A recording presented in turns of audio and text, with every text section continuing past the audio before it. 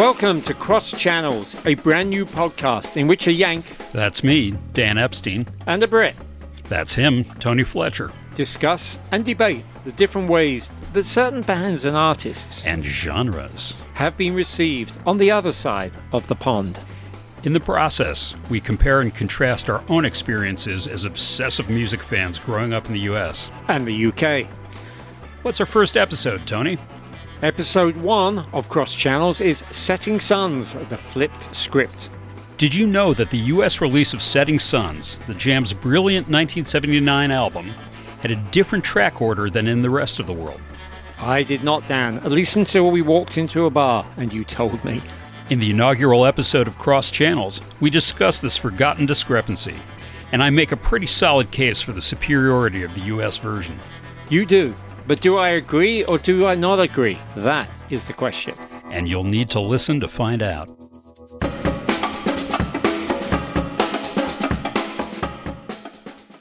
So about a month and a half ago, Tony and I were out at a bar just talking music, talking about our, teenage musical passions, and both of us were huge Jam fans when we were teens, and remain so to this day. And I got to talking about how I feel that the American track listing of the Jam's 1979 album Setting Suns is actually superior to the UK track listing, which I know is heretical because the Jam were a UK band. So, of course, the American track listing could not possibly be superior, but I absolutely believe it is. And even though Tony is British, and Tony was actually a friend of the Jams when they were recording this, I feel so strongly about this that I am willing to go on mic with Tony and plead my case. You are, and you're here, and we're doing it. And I was really taken aback because anybody who knows vinyl knows that occasionally, historically, record companies in one country have just decided it's their job. It's what they're put there on earth for, is to mess with a band's artistry and resequence their albums. When I was a kid trying to get any sense of what went on with the Beatles and the Stones, and then my first band, The Who, confused hell out of me. I'm like, what's this album? What's that album? So we know that American record companies in particular will take a British band and say, lovely album, chaps, but we're gonna put that non-album single here, and we just have to do it. A great example would be the Smiths' Meat Is Murder, which has How Soon Is Now on it, despite being recorded with a completely different producer and the band being thoroughly opposed to it. That's just one easy example of something that was just stuck on there. But Dan, when we met that night, I was like, okay, well, what did they do differently? And then you told me they basically flipped the script. They completely did. The side 2 of the UK version basically becomes side 1 of the US version. And then side 1 of the UK version becomes side 2 of the US version, plus they stick Strangetown on there, which was a non-LP single in the UK and had been released several months, if not longer than that, before the album came out in the UK. But it's kind of wedged into the running order on the US album on side 2. Right. Now, talking of running orders, I've got my vinyl copy right here in my hands. I have mine. Yeah, there's no running order on the back of mine. Is there a running order on the back of yours? There is. Right. So there you go. That's the first thing you would expect an American record company to do. So, listen, if you don't know the Jam's catalogue too well, that doesn't stop you listening to this. We're not going to be playing the records because we're not sure we get away with it, and it's time consuming.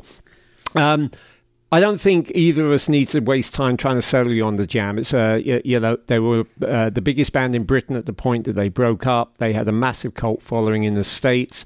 I was in the studio as a teenager, actually as a 15-year-old, when this album was being made, and it's a fantastic album.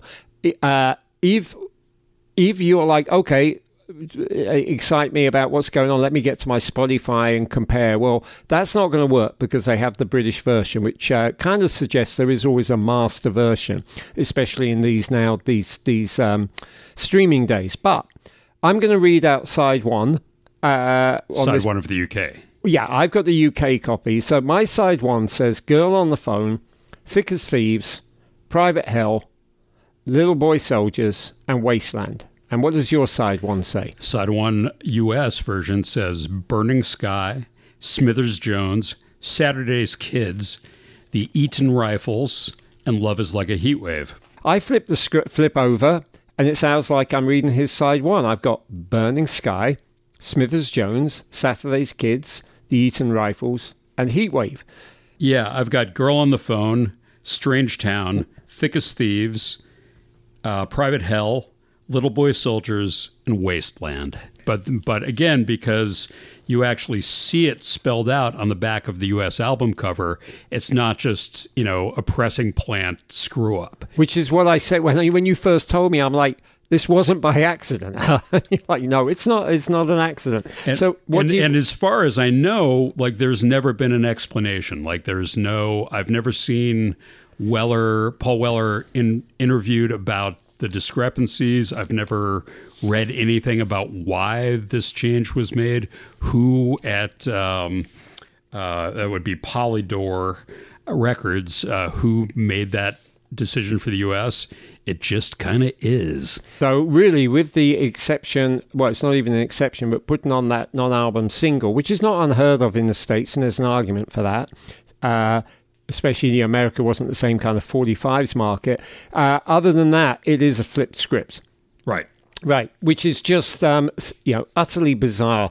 We're actually going to have...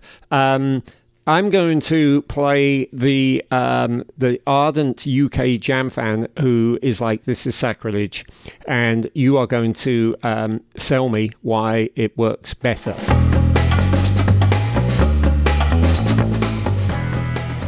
Cross Channels is available exclusively to all paid subscribers of Jagged Time-Lapse and Tony Fletcher Wordsmith.